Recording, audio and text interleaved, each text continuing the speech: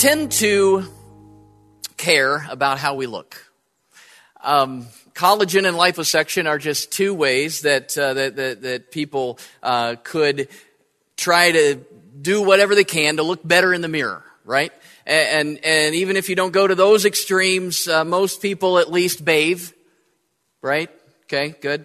Run a comb through their hair, brush your teeth, wear clean clothes. We go on diets, we wear makeup, we use creams and hair dyes and all sorts of concoctions so that we like what we see in the mirror. Today, I don't want to discuss beauty tips or 7 secrets to a skinnier you or whatever, but I do want to tackle what we look like in the mirror spiritually. This month we've been getting a little more specific in knowing why we're here as a church and individually in our personal lives. I've been telling you for a while now our new mission statement as a church. We live to love people to life. Last week I had you say it. This week I'm going to have you say it again. Turn to someone, or actually just say it to me first. We live to love people to life. There was actually a little bit of meaning in that. That was good, a little feeling. Now turn to someone next to you and say, I live to love people to life. No, I meant Pastor Pete lived. No, I'm just kidding. No, just kidding. We live to love people to life. So there's a lot packed into that. We'll just walk through it again. We means that this is all of us together as well as each of us individually. We live to do this means it's what gets us out of bed every day. We're loving people, so there's a relationship aspect to this. We love people not just here in this place, within the church, but also outside the church. It's all about that relational aspect, and so we're living them, we're loving them, but with a purpose. Love them to life. This life is the abundant life that Jesus talks about. A couple of weeks ago on Easter Sunday, we spent a lot of time talking about that abundant life, more and better life than we could ever dream about. This is the life that we have when we follow Jesus. So we're doing, I guess another way to say it is we're doing all that we can to build deep relationships with people to help them build a deep relationship with God. We live to love people to life. We're building relationships with people, both inside and outside of the church, to help them build a relationship with God. So then there's this insert in your bulletin, and you had it last week, and you'll have it next week, and we're going to have a quiz later to see whether you've memorized it or not. Just kidding, you won't have a quiz. But we've talked about not just that mission statement at the top, we live to love people to life, but how does that play out? We've talked about why that's important, and so we've listed some things that we value. We talk about strategy, how we're going to make that happen. That's at the bottom there, the strategy of how that kind of looks as we live that out in our church and through our ministries. And then we also, the spot there toward the middle is our measures. And that's, well, how do we know if this is working? How do we know if we're really accomplishing this? If we are living this abundant life and helping others to do the same. So in order to familiarize ourselves with this, I'm kind of using that list of those 5 questions, the measures, as the base of the Sunday sermons to kind of help flesh this out. And so there's 5 simple questions there that we can ask ourselves on a regular basis, maybe even a daily basis, maybe even multiple times a day. And as we ask ourselves these things, those questions will help guide us to live this life that God desires for us. And so last week we looked at the first 2 together. They're both relationship issues relating to mainly to our relationship with God. Have I met with God today? And am I trusting and obeying God in everything? Those are key questions to ask. And we use the metaphor from John 15 of the vine and the branches, and we need to have that connection with Jesus, that connection in the vine, meeting with him every day and trusting him and obeying him. And as we do that, God promises that we will bear fruit, much fruit, everlasting, eternal fruit that will last. And so those questions are vital. The next question on the list, and where we're gonna kind of spend some time today and not talk about liposuction anymore, and that is, do I see Jesus in the mirror?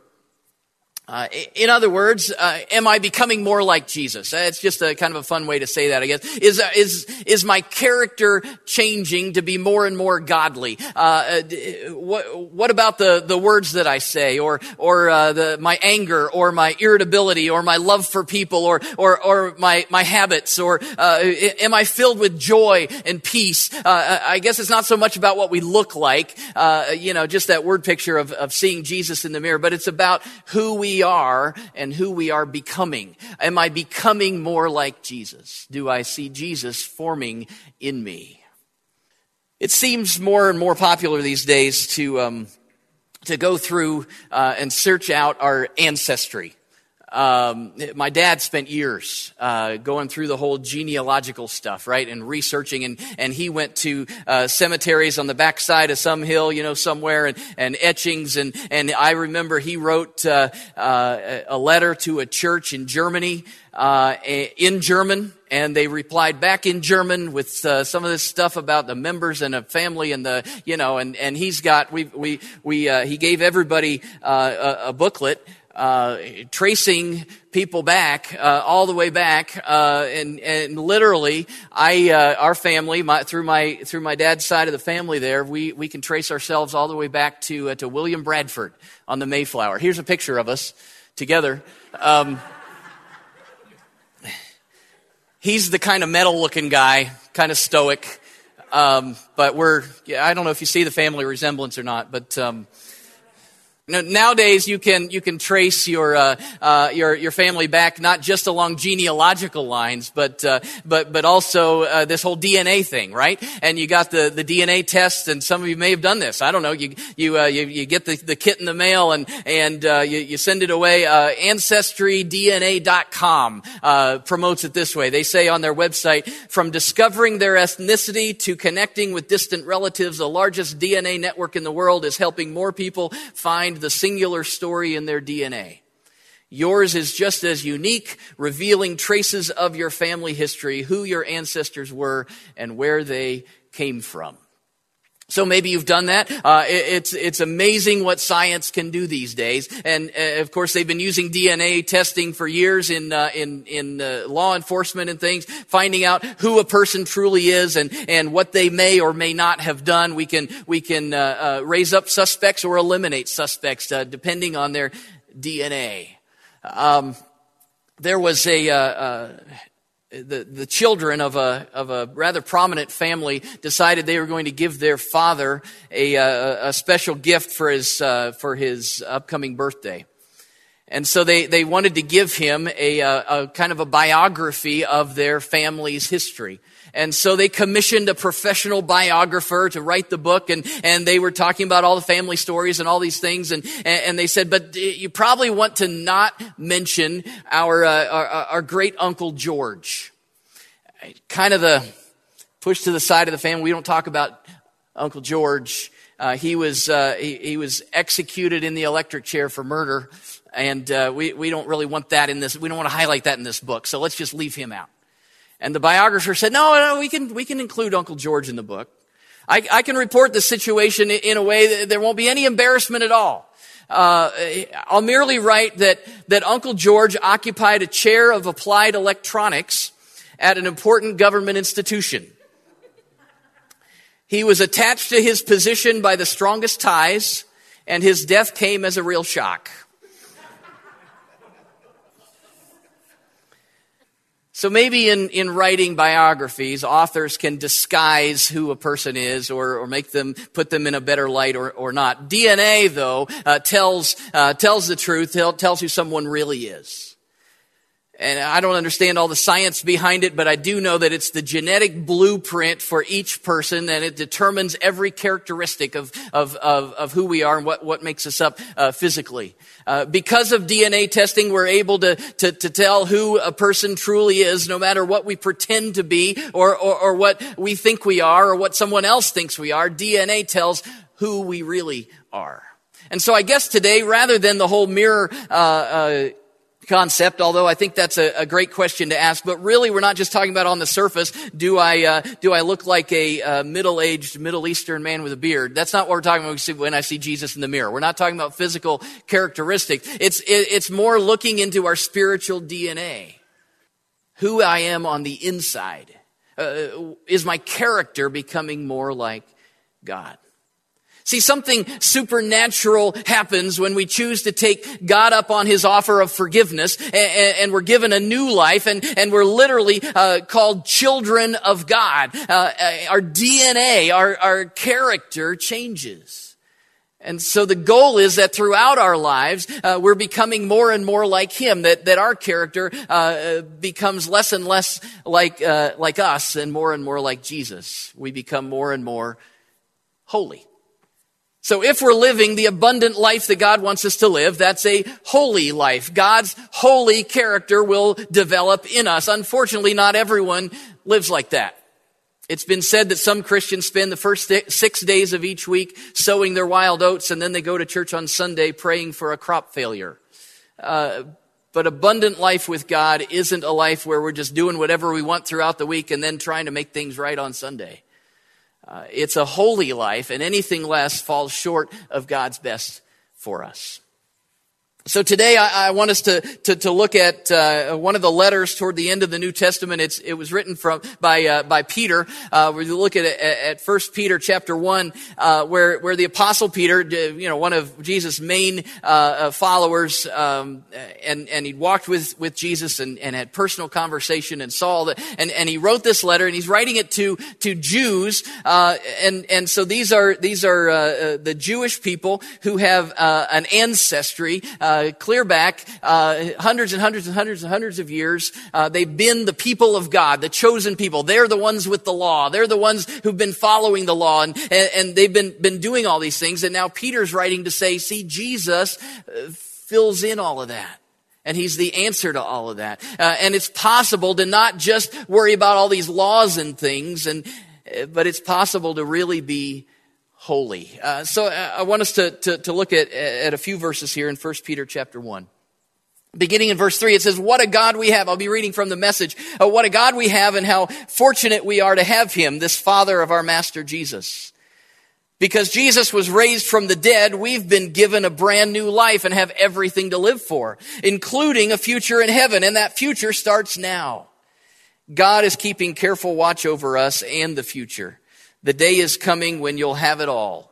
Life healed and whole. We'll pause right there. I wanted to read that part for you to see that overflowing joy of this amazing life that comes from Jesus. As we talked about it, John 10:10, Jesus says that it's abundant life. Peter's just elaborating on that, and he says it's brand new life. We have everything to live for. It's life healed and whole. We have a future in heaven. That's what we live for. We are living to not only experience that life for ourselves, but to help other people do it. We live to love people to life. Peter's saying, yeah, that's what we do. So, we jump down to verse 13. He says, so, because of all this life stuff, because of all this great stuff Jesus has given for us, roll up your sleeves, put your mind in gear, be totally ready to receive the gift that's coming when Jesus arrives. Don't lazily slip back into those old grooves of evil, doing just what you feel like doing. You didn't know any better then. You do now. As obedient children, let yourselves be pulled into a way of life shaped by God's life. A life energetic and blazing with holiness. God said, I'm holy. You be holy. You call out to God for help, and he helps. He's a good father that way. But don't forget, he's also a responsible father and won't let you get by with sloppy living. Your life is a journey you must travel with a deep consciousness of God. It cost God plenty to get you out of that dead-end, empty-headed life you grew up in. He paid with Christ's sacred blood, you know. He died like an unblemished sacrificial lamb. So Peter's saying, we got this amazing, abundant, awesome life to live because Jesus has provided it for us. So we need to live holy lives. We need to be holy just like God is holy. He's actually quoting Leviticus. Anybody do their devotions in Leviticus this morning like I did? I'm actually reading through the Old Testament, and I'm mired in Leviticus right now, and it's kind of slogging through. I just have to be honest. I'm just testifying, just trying to be. But in Leviticus, several different times, God says, "Be holy because I am holy." You're my people. I'm holy. You need to be holy. So I guess I have to ask, well, why would God say that? Why would Peter repeat it? Why should we be holy? I mean, what's the big deal? Being forgiven is certainly a great thing. It's an amazing thing. Isn't that enough? Doesn't God love me just the way I am? Why can't I just stay this way and just be forgiven but still keep living well, God loves you enough that he doesn't want you to leave. He doesn't want to leave you in that dead-end life. There's several reasons, and man, there's blanks to fill in, so we better get to it. Why should we be holy? Well, the first one is really obvious. Be holy because I am holy. Be holy because God is. It's right there in black and white. God is holy. It's his character. It's his DNA. It's who he is. The primary reason for us to be holy is because our DNA should match the DNA of our Heavenly Father. We should be holy because we're part of God's family. It's who we are, and we're representing him to the world. When people encounter us, they're supposed to get a glimpse of Jesus. Because we can see Jesus in the mirror, because our DNA has changed, because we are God's children. This was a problem all through the Old Testament. The Israelites had a hard time doing this, and they kept going away from God and following other gods and all these kinds of things. But God's command to be holy was primarily so that they would represent him well in the world. But they didn't. We see it over and over again. One key place where we see it is Ezekiel chapter 36. I want us to read just a few verses from there, where God is speaking through the prophet Ezekiel to these people who have profaned his name.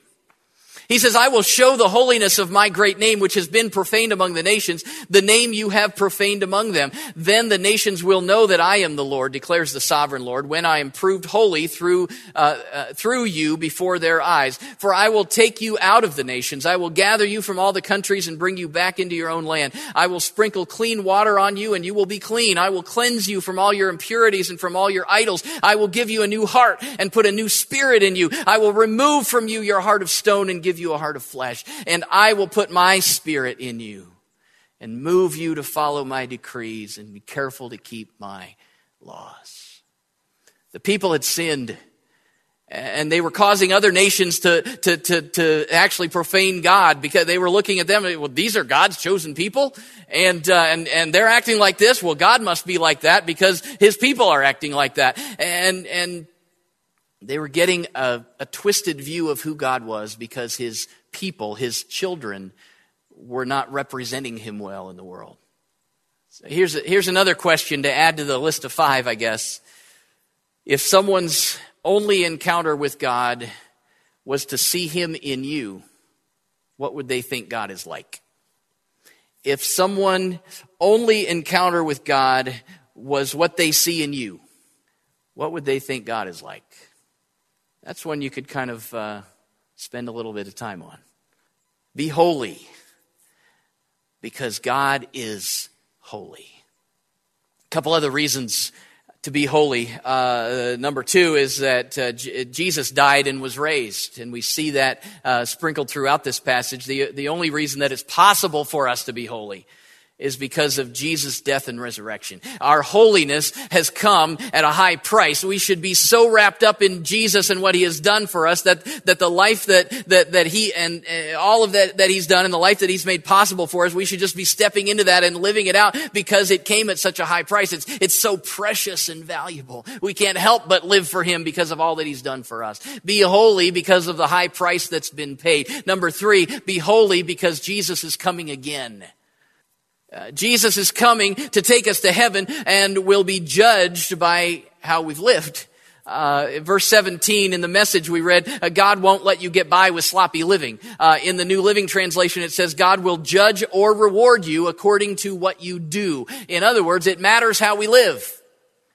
So sloppy, lazy living, making bad choices without taking Jesus' sacrifice or his return into account will be judged. 2 Corinthians 5:10 puts it this way: we must all appear before the judgment seat of Christ, that each one may receive what is due him for the things done while in the body, whether good or bad. We will be judged first and foremost on what we've done with Jesus. And that determines our salvation. We don't earn that. We don't deserve that based on doing good things. But Christians will then also be judged for how we've lived our lives. The choices that we've made, the habits that we've had, the lifestyles that we've lived, the opportunities that we've taken advantage of, the opportunities that we've missed.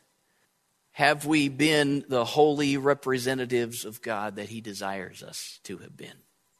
Be holy because God is, and you are representing him. Be holy because that holiness was bought at a high price, Jesus' death. Be holy because there will be a judgment day, and we will answer for the lives that we've lived. So that's why we need to be holy. But what does it really mean to be holy? Well, we could spend the next couple of years talking about that, I guess. But I want us to drill down on that a little bit this morning so that we kind of get a concept of it. The technical definition of holiness, if you go back to the original language, it's you could define it as to set apart, to be set apart. It's kind of like the word special, so to speak. We might use it in that way. Think of it as the good china that's in your cabinet that you probably pulled out maybe at Easter for Easter dinner, or maybe you use it at Christmas, or maybe some special family gathering sometime. But most of the time it stays put away because it's the good china in the good cabinet that only gets used for the good things. It's set apart. It's special. And so in that sense, I have preached about how holiness is the fact that we are set apart for a purpose. We are set apart for honoring God, and so he makes us holy. Peter, however, doesn't just have that in mind. It doesn't appear here, not just that we're special or set apart for a purpose, but in fact, it actually appears that he's talking about holiness as it relates to obedience. Verse 14 and following, he talks about being obedient children. He says, don't conform to the evil desires you had when you lived in ignorance, but just as he who called you is holy, so be holy in all you do. For it is written, be holy because I am holy. Since you call on a Father who judges each person's work impartially, live out your time as foreigners here in reverent fear. This says that our holiness is supposed to look like children who are obeying their parents. There's an outward component to that, and there's an inward component to obedience. Children can obey their parents because they're afraid of the consequences, right? And that's okay. Little healthy fear is good to instill in a child, right? But sometimes the only reason that the child does the right thing is because they're afraid that maybe of the consequences that might come. And so they're going along with what mom and dad say because they want to avoid punishment. That's better than disobedience for sure, but it's an outer obedience. And really it's a selfish obedience. I'm only obeying so that things go well for me, right? But ideally, we want our kids to obey based on a desire for a good relationship with us. We want them to trust us, to know that we have their best interest at heart, and that by obeying, whether they agree completely or not, by obeying, they are honoring the relationship. They are honoring us as parents. They're submitting to authority, and it's an inward change of heart, so to speak, a desire for a good relationship. Peter uses the term there in reverent fear. And again, it's that sense of reverence and honor and respect. So as Peter's talking about holiness here, and God's desire for us to be holy, to have his character develop in us so that we see Jesus in the mirror, it's talking about a spirit of humility and submission to the will and purposes of God. By using that metaphor of an obedient child, Peter's saying that holiness is rooted in that honoring, submitted relationship with God. You will not see Jesus in the mirror if you are rebelling against him. You will not see Jesus in the mirror if you're only following a list of rules and resenting it every step of the way. You will not see God's DNA being developed in your life if you're resisting him and wanting to do your own thing. We obey God not out of selfishness, not so that he'll bless us. We obey him because we love him, because we respect him, and because we honor him, because God has undisputed first place in our lives. So what we do is what he wants us to do as obedient children. So holiness is less about a list of rules or behaviors, and it's more about an issue of the heart, a deep desire to love and please our Heavenly Father. Since holiness or being holy can be seen in outward actions and activities and measures, the church, big C, throughout church history, has always seemed to come up with a list of do's and don'ts. Primarily don'ts, I think, right? That have defined holiness, so to speak. Well, we don't do this, we don't do this, we don't do this, we don't do this. Oh, and we certainly don't do that. And we don't do, and the list, over time, the lists kind of change depending on the culture and the place and the problems that are at hand. But we've been real good at coming out with these outward lists. And many of those lists have great things on them, and we shouldn't be doing this, and we should be doing this, and they help us to avoid sinful behavior, but they can turn into just outer behavior without inner heart change. But holiness is a heart issue. It's a DNA issue. It's the inside first, and that determines the outside. In other words, not that you know. That you don't just know Jesus or that you allow him to forgive you, but that you live like it. Now you're living like it. Just outward actions without inner heart change is empty. But true inner heart change will always result in a change of outward behavior. So our part in being holy, in allowing God to change us so that we begin to see Jesus in the mirror, so that his character is reflected in our lives. So when people brush up against us, they get a picture of God and who he is as we become holy. Our part in being holy is more about that submitted, loving heart turned toward Jesus. We're willing to do what he says, to follow his lead, to allowing him to mold us and shape us. That passage in Ezekiel talked about taking out their heart of stone and replacing it with a heart of flesh. In other words, it's a heart that can be molded and shaped. It's not one that's resistant to change. And I'm going to do what I want to do, but it's humble and obedient and submissive. Of course, there are certain things that we'll do because we're holy, certain habits that we can develop in order to help become more and more holy. We can put these certain habits. There's disciplines. We've talked about that in weeks gone by. But ultimately, being holy comes from God as he fills us with his Spirit. We're just open to what he wants to do in our lives. So it's not that I just really, really try hard, although I should really try hard. But it's that I'm open to what God wants to do and he fills me with his Spirit.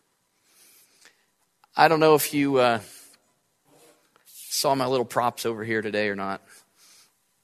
But anybody want a drink? I don't know if you can see that or not. I went out back here a few days ago. It's rained a lot lately. And we have a couple, I guess, I don't know that I'd use the term cesspool, but I think we have a couple of them out there. And actually, I scooped this up and it's green. Aren't you noticed that? I can't see you through it. That's pretty scary. And there were actually things swimming in it. Nobody wants to. What would it take for you to use that glass again? Nothing, right? It's been in the cesspool of humanity. A dishwasher, right? No, somebody somewhere, this thing needs to be cleaned up, right? We need to, it's contaminated. It's awful. It needs to be sterilized. We need to, and I'm going to, after this, we're going to wash it up a little bit and I'm going to put it in the cabinet just right in the middle somewhere and you'll never know. And you'll be at the church dinner sometime. Oh, there's a potluck in a couple weeks. I don't know if you saw that on there, but you'll have a chance. No.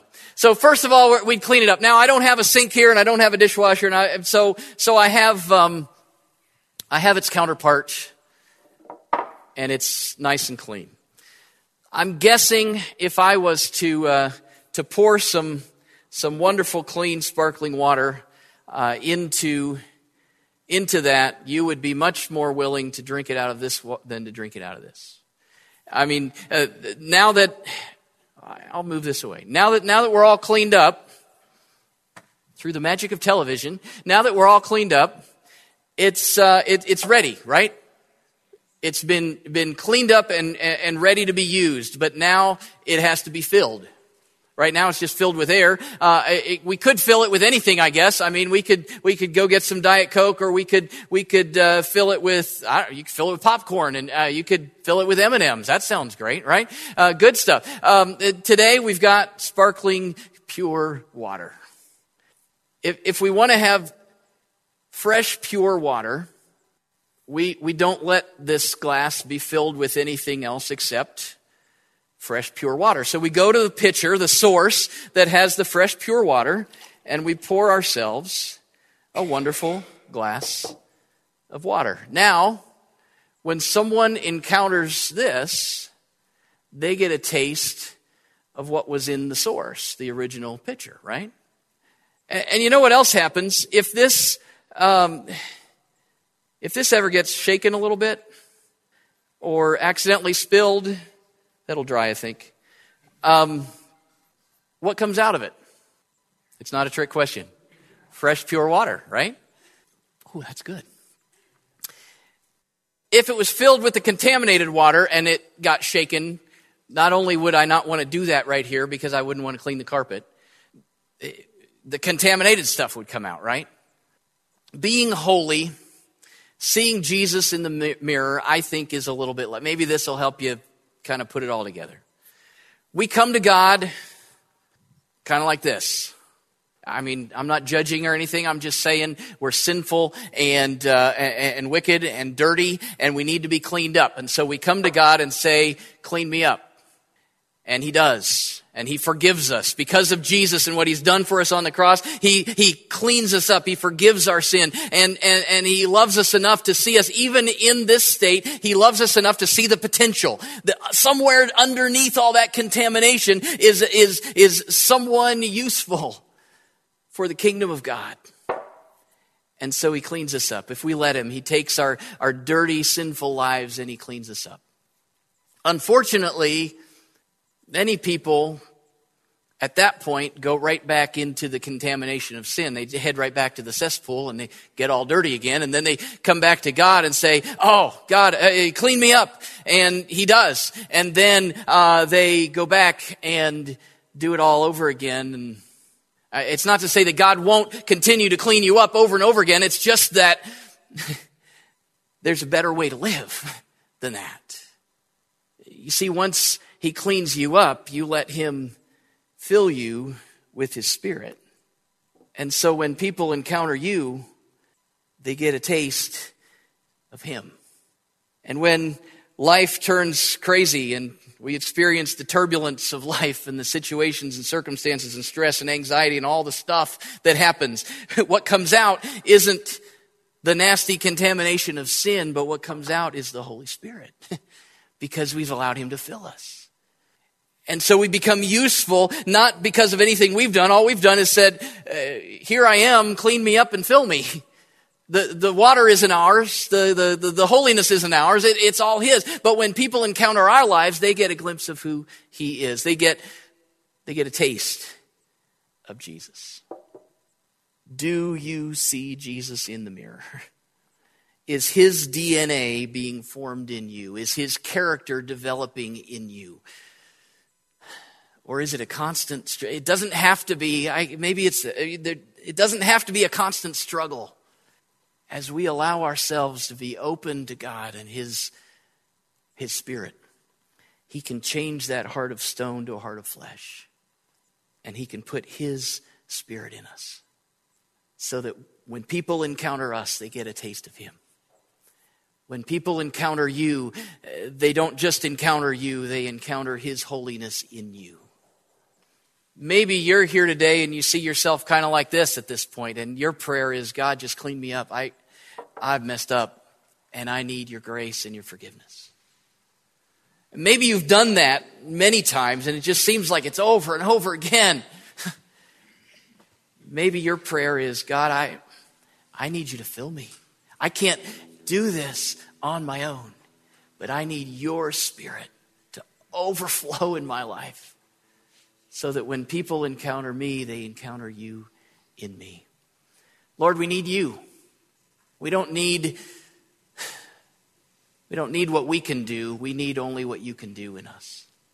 Lord, you know exactly who we are better than we know ourselves. You know where we've been. You know the potential that is in our lives and the ways that you want to use us. And so, Lord, we just present ourselves to you today.